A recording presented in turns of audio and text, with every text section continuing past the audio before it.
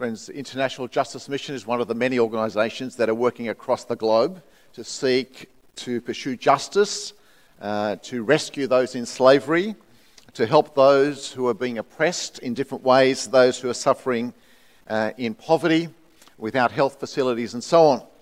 And one of the things our Catalyst group does that you've heard about is help us to keep our eyes on the injustices in the world, to play our part.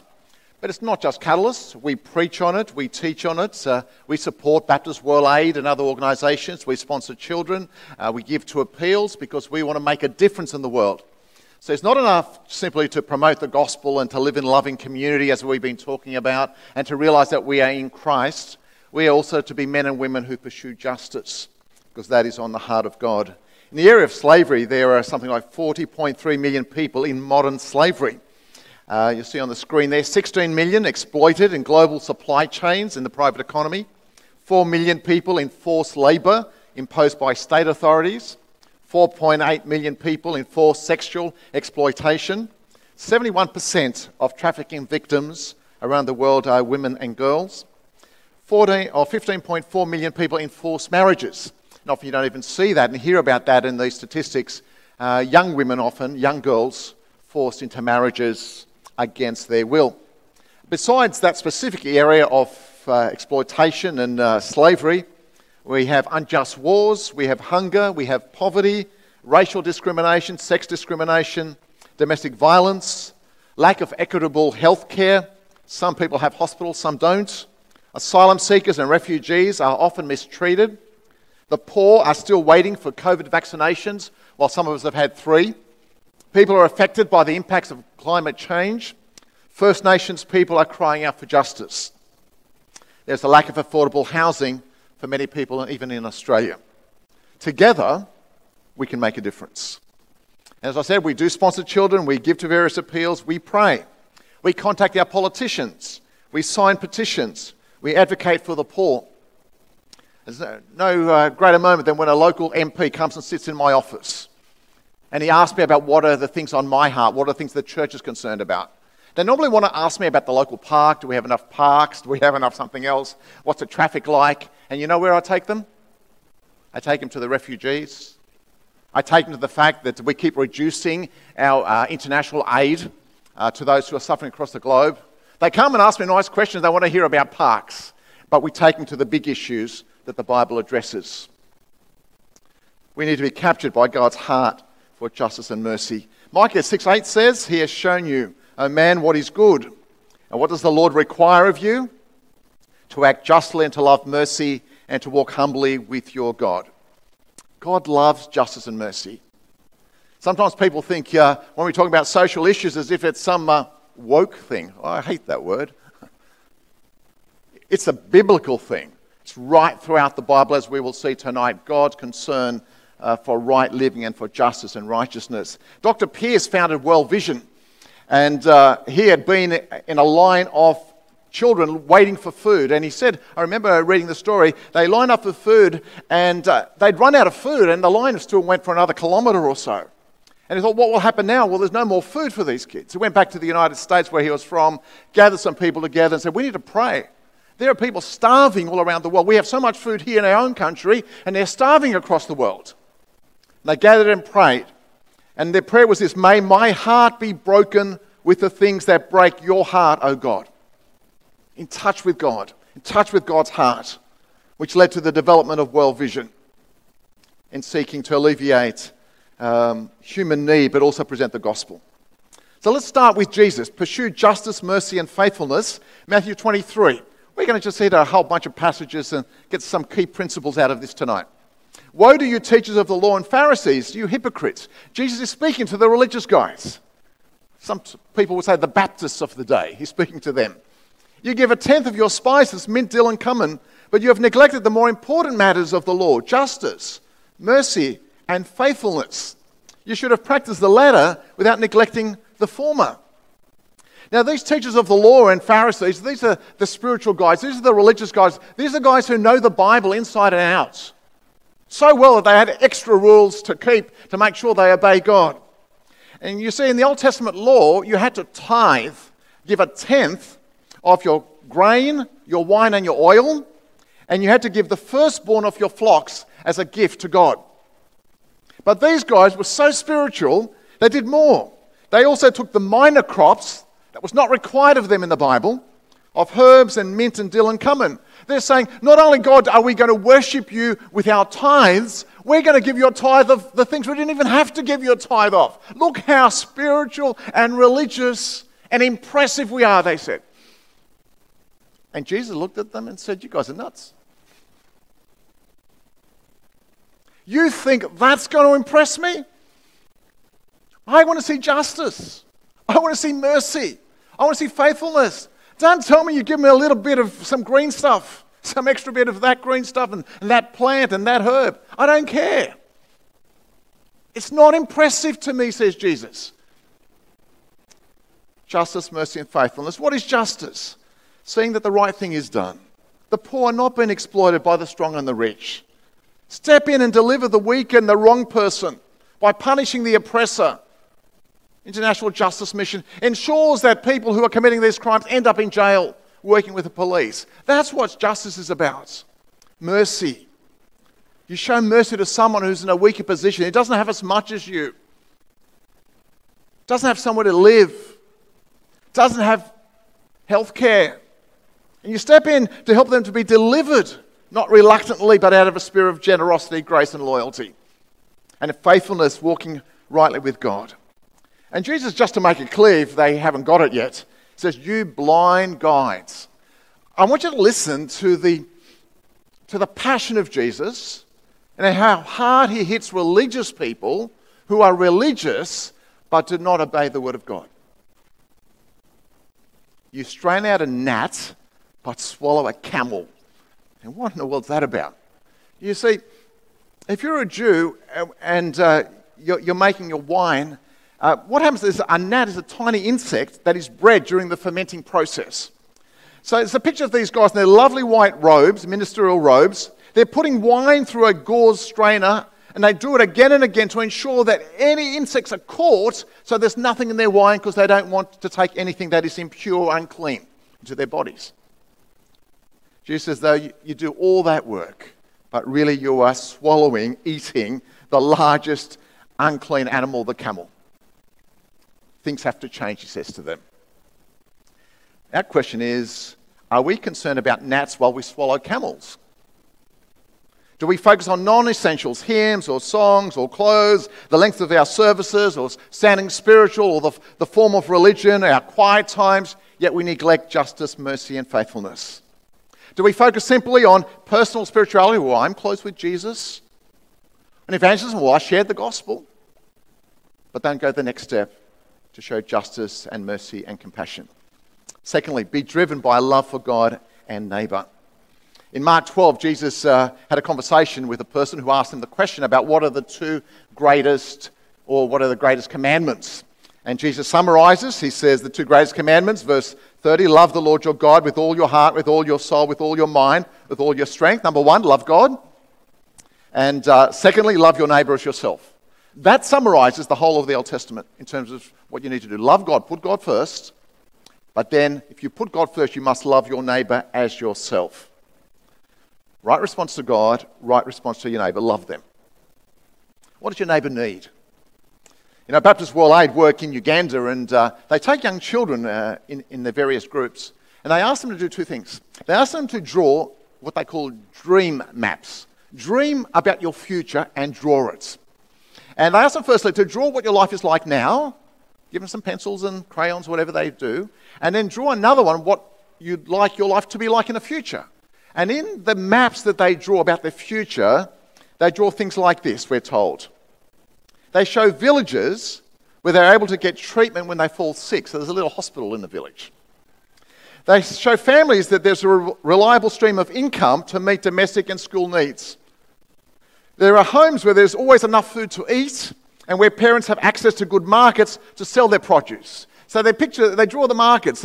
Because if you don't have any food, if you don't grow enough, you can't sell anything. You can't get money to pay for your school fees. So they draw that. And they draw a legal system that protects them from abuse and life risks. Jesus cares for the poor and the oppressed. The kids know what they need. And if we're going to love our neighbour, We need to look at how we can do that as well. Thirdly, be concerned for the poor and social justice. In the Old Testament, there are three types of poor: the economically poor, the oppressed or powerless poor, and the humble poor. And God is concerned with all three types of poverty. Justice, someone said, is about the use of power. Injustice is the misuse, non-use, or abuse of power. And I love what Desmond Tutu said. You can picture this one as well, if you like. If you are neutral in situations of injustice, you have chosen the side of the oppressor. You see an injustice and you don't say anything, you're on the side of the oppressor. If an elephant, picture this, I'm picturing this elephant, has its foot on the tail of a mouse, and you say that you're neutral, you're not taking a position on this, the mouse will not appreciate your neutrality. It's crushed.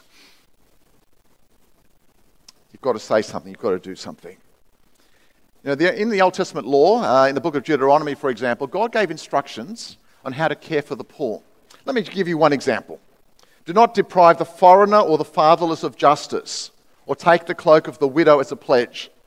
Look after the fatherless, look after the widows. Remember you were slaves in Egypt, and the Lord your God redeemed you from there. That is why I command you to do this. When you are harvesting in your field and you overlook a sheaf, do not go back to get it. Leave it for the foreigner, the fatherless, and the widow, that the Lord your God may bless you in all the work of your hands. In other words, you're harvesting, don't take all of it. Don't go back, I've just got to get every little bit to make as much money as I can. No, leave it there. Because I want the fatherless and the poor to walk through and pick up the grain. It's for them, it's not for you. Everything's not for you, it's for them. When you beat the olives from your trees, do not go over the branches a second time. Leave what remains for the foreigner, the fatherless, and the widow. I love that. The foreigner, the outsider, the refugee, the fatherless, young children who don't have a father to protect them, to guide for them and provide for them. The widow who's lost the man who would normally protect her and the children. When you harvest the grapes in your vineyard, do not go over the vines again. Leave what remains for the foreigner, the fatherless, and the widow. And then we go to the prophets. Because it's not just the law, and that's why I'm taking right throughout the Bible to see it's everywhere in your Bible, right? The prophets thunder against the rich and the powerful. Now, these guys, they were passionate, these prophets. You didn't want to be in the face of an Old Testament prophet, would you? Because God gives them a word of judgment and condemnation, and you see the prophet going, not you again, can you shut up, stop pronouncing judgment on us all the time. Don't you have a good word from God? No, I don't have a good word, a whole bunch of them said. God says this. God says this. You guys are stuffed up. You guys are exploiting the poor. You guys are making a lot of money and the poor getting nothing. Listen to God. Let me give you an example here. I've got a couple of people coming to pray for us now. This is your Bible reading in the midst of the sermon. True prayer, true fasting, and true sacrifice. 2 readers, thanks.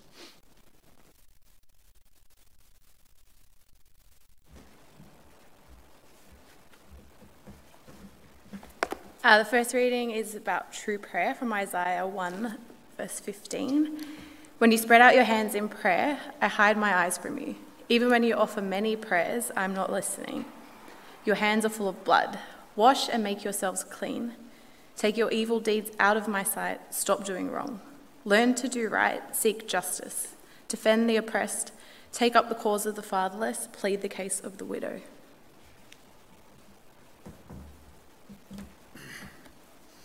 This is about true fasting in Isaiah 58. Is not this the kind of fasting I have chosen? To loose the chains of injustice and untie the cords of the yoke? To set the oppressed free and break every yoke? Is it not to share your food with the hungry and to provide the poor wanderer with shelter? When you see the naked, to clothe them, and not to turn away from your own flesh and blood. Then your light will break forth like the dawn, and the healing will quickly appear. Then your righteousness will go before you, and the glory of the Lord will be in your rear guard. Then you will call, and the Lord will answer. You will cry for help, and he will say, Here am I. If you do away with the yoke of oppression, with the pointing finger and malicious talk, and if you spend yourselves in behalf of the hungry and satisfy the needs of the oppressed, then your light will rise in the darkness, and your night will become like the noonday. And from Micah 6, about true sacrifice. With what shall I come before the Lord and bow down before the exalted God? Shall I come before him with burnt offerings, with calves a year old? Will the Lord be pleased with thousands of rams, with 10,000 rivers of olive oil? Shall I offer my firstborn for my transgression, the fruit of my body for the sin of my soul? He has shown you, O mortal, what is good. And what does the Lord require of you? To act justly and to love mercy and to walk humbly with your God. Thank you, Caitlin and Tom. The word of the prophets, and by the way, in your Bible studies this week, hopefully you're on track. You'll be looking at the book of Amos, the prophet Amos, specifically just in chapter 5, to show how the prophet Amos brings a word of condemnation and a correction to the people of God who are focusing on religion, but not on living righteous and godly lives. And so the word of the prophets is a scathing attack on the rich in the Old Testament. They controlled the trade, they controlled the legal system, which was biased towards the rich, and many of the poor had lost their land to large property owners. Then we move to the Psalms, for example, and in the Psalms, you see that God cares for the destitute, defends the powerless, and the poor and the oppressed look to God for their mercy, for his mercy. Because they know that the rich oppressors, the people who have all the money, the people who control the legal system, are not going to look after them. And when you have nothing, you know where you turn? To God. He's the only one, right? God, we come to you. God, you're the one who can answer our prayers. God, you are the one who can make a difference. And the poor came to be synonymous with the pious, and their social condition became a symbol of their spiritual dependence. And then you see that in the Old Testament, then in the New Testament, when Jesus said, blessed are the poor in spirit, or blessed are the poor, because the poor ones are the ones who are faithful to God. They're the ones looking for the Messiah to come to deliver them from the oppression and injustice that they've been experiencing. And often when you become poor, you call out to God and you trust in him. And you have multiple psalms like that. And you go to the New Testament, you go to Jesus in Luke chapter 4, where Jesus was up into the synagogue. One day he took some scriptures and he read them. Then he says that these words are fulfilled in him, in his coming. The scroll of the prophet Isaiah was handed to him. Unrolling it, he found the place where it is written, the Spirit of the Lord is on me, because he has anointed me to preach good news, who? To the poor. He has sent me to proclaim freedom for the prisoners, recovery of sight for the blind, to release the oppressed, to proclaim the year of the Lord's favour. The materially poor and the humble poor come together. Jesus has come to set people free. And then you get to James 1:27. Religion that God our Father accepts as pure and faultless is this, to look after orphans and widows in their distress and to keep oneself from being polluted by the world. See, the whole idea of widows and orphans and the fatherless and the refugee is right throughout your Bibles. And then 1 John 3 is a great challenge to me in my Christian life. And this is how we know what love is. Jesus Christ laid down his life for us, and we ought to lay down our lives for our brothers. If anyone has material possessions and sees his brother in need, but has no pity on him, how can the love of God be in him? Dear children, let us not love with words or tongue, but with actions and in truth. Let's sit with this for a moment. The person we focus on as Christians is the Lord Jesus Christ, who came from heaven to earth to die in our place. We have a God who loves us so deeply that he sacrificed his life for us, that we could be reconciled to God. And John writes, look at Jesus. What it cost him to bring good to others. And you ought to lay down your life for your brothers. You ought to imitate the Lord Jesus. You see a need, do what you can. You see a need, and worldwide need, if you have to speak to government, speak to government. If there's something that you can help meet with a whole bunch of you together to help someone out, gather together and help that person out. If you want to impact a whole place in Uganda with Baptist World Aid, let's all sponsor a whole bunch of kids in that community, change that community. And friends, a number of years ago, we chose to work in a place in Nepal. And we thought, when we started, we said, we don't just want to have kids all over the place, we want a region in Nepal. And almost 100 kids were sponsored in that community. As a result of that, more kids are going to school. Parents are learning to look after themselves and develop crops. Linda and I were over there and we watched them just even building toilets we take for granted here, for hygiene and for health. We saw them being built all over the place. Because we gave, a whole community was able to be transformed. They now raise their own food, now raise their own money. They have their own money to send their kids to school. Young kids in child clubs were now starting to speak up. Before they wouldn't speak up. Now they had confidence to speak up. They said, we want to be teachers, we want to be doctors, we want to be lawyers, we want to rise up in our community. And you know why? Because you guys sponsored a child in a community, and we did a whole bunch of them together, which made a difference. Do what you can to make a difference. 5 quick principles to apply this.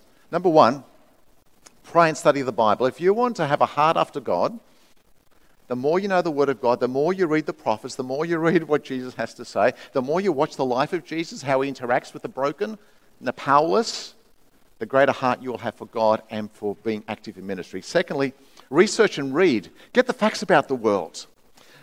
In the foyer today, and we have this magazine called Justice 2021, Toward a More Just Australia. Australian Baptist Ministries have just produced this with Baptist World Aid and Baptist Care and so on to find out some of those issues that Julie was talking about. How can we bring justice into Australia? When you get an email from Baptist World Aid, read it, don't just flick it off. Find out what's happening around the world. C, give generously. There are all types of causes to alleviate poverty. Sponsor children, give to the Ukraine Appeal, give to IGM, International Justice Mission. Just connect with groups that are doing the work of bringing justice. Fourthly, advocate. Speak on behalf of the poor. Write to the government. Meet with local politicians. Join our Catalyst group. I remember a Catalyst group a couple of times. They've organised together meetings with a local MP. They sit down, and it's a bit scary when you go to see a member of parliament, you make a phone call, we'd like to come and see you, we have some things we'd like to talk to you about. Poor local member of parliament goes, oh no, another Christian group coming to talk to me. They're going to bring issues of all the stuff that they haven't fixed up yet and you hope they will fix up. Put them under pressure. Nothing wrong with putting government officials under pressure. That's what they're there for, right? Pay the big bucks for. Get them to ask those questions. Advocate for the poor. Live simply. This is a tough one. I'm interested in the fasting during Lent. Now, we're Baptists. If you understand that, we don't even talk about Lent normally, right? Lent is like 40 days preparation for Easter, because Baptists, we normally think, every day is a preparation for Easter. But sometimes we take time out. So let's focus a little bit more on the coming death, a memorial of the death of Christ. So let's stop. People give up stuff. Yeah, someone gives up chocolate. Someone gives up something else. And I'm not sure how helpful most of those things are. But it's interesting, you give up buying fashion for a month. Plays with your head a little bit. You go out to the shops. You just have to buy the coffee instead of the dress. Another coffee instead of the jeans. Oh, man. And then if you give up the coffees, that will kill you, right? Buy the jeans, give up the coffee and see what happens. Giving up something and say, God, I want to focus. I want to focus on needs in the world. But living simply, and there was a congress on world evangelism years ago, and they came up with this statement. It says, all of us are shocked by the poverty of millions and disturbed by the injustices which cause it. Those of us who live in affluent circumstances accept our duty to develop a simple lifestyle in order to contribute more generously to both relief and evangelism. We want to do both things. Now, we understand when we're thinking about this that it's expensive to live in Australia. It's expensive to go to university. It's expensive to run your petrol in your car, right? It's expensive to buy a house. It's tough. It costs in the Western world, but they're challenging us as Westerners to think through, could we live more simply? Could we spend less on ourselves and give more to the suffering across the globe? And an international consultation of a simple lifestyle wrote this. They resolved to renounce waste and oppose extravagance in personal living, clothing and housing, travel and church buildings. We accept the distinctions between necessities and luxuries. You've got to do some things. Creative hobbies and empty status symbols. Modesty and vanity. Occasional celebrations and normal routine between service of God and slavery to fashion. The point is that simple living is incompatible with carefree enjoyment. It's not incompatible with carefree enjoyment. In other words, enjoy your life, just don't spend too much money on it all the time. play it down. I mean, I go to some functions, they're expensive, right? Sometimes you buy a car not because it runs well, because it is a status symbol. Look at what I drive. You buy a house not because it has enough rooms for what you need, but look how good it looks. Sure, we want a nice house, we want a nice car, all those things. But this consultation said, Christians, think about it. Work it through. What is God saying to you as you seek to live simply? Friends, I just want to encourage you this week and in the weeks ahead and the years ahead to act justly, to show mercy, and to walk humbly with your God. Let us pray. God of compassion and love, we pray that our hearts would be broken with the things that break your heart. Show us injustice and oppression. Give us an eye for seeing the plight of others. Give us the courage to face our own weaknesses and avoidance tactics. Help us to face the risks that helping others entail and the costs involved. We love you and we worship you. We want to love and serve our neighbour as best as we can. Give us a heart of love, we pray, that we would love those that you love. Amen.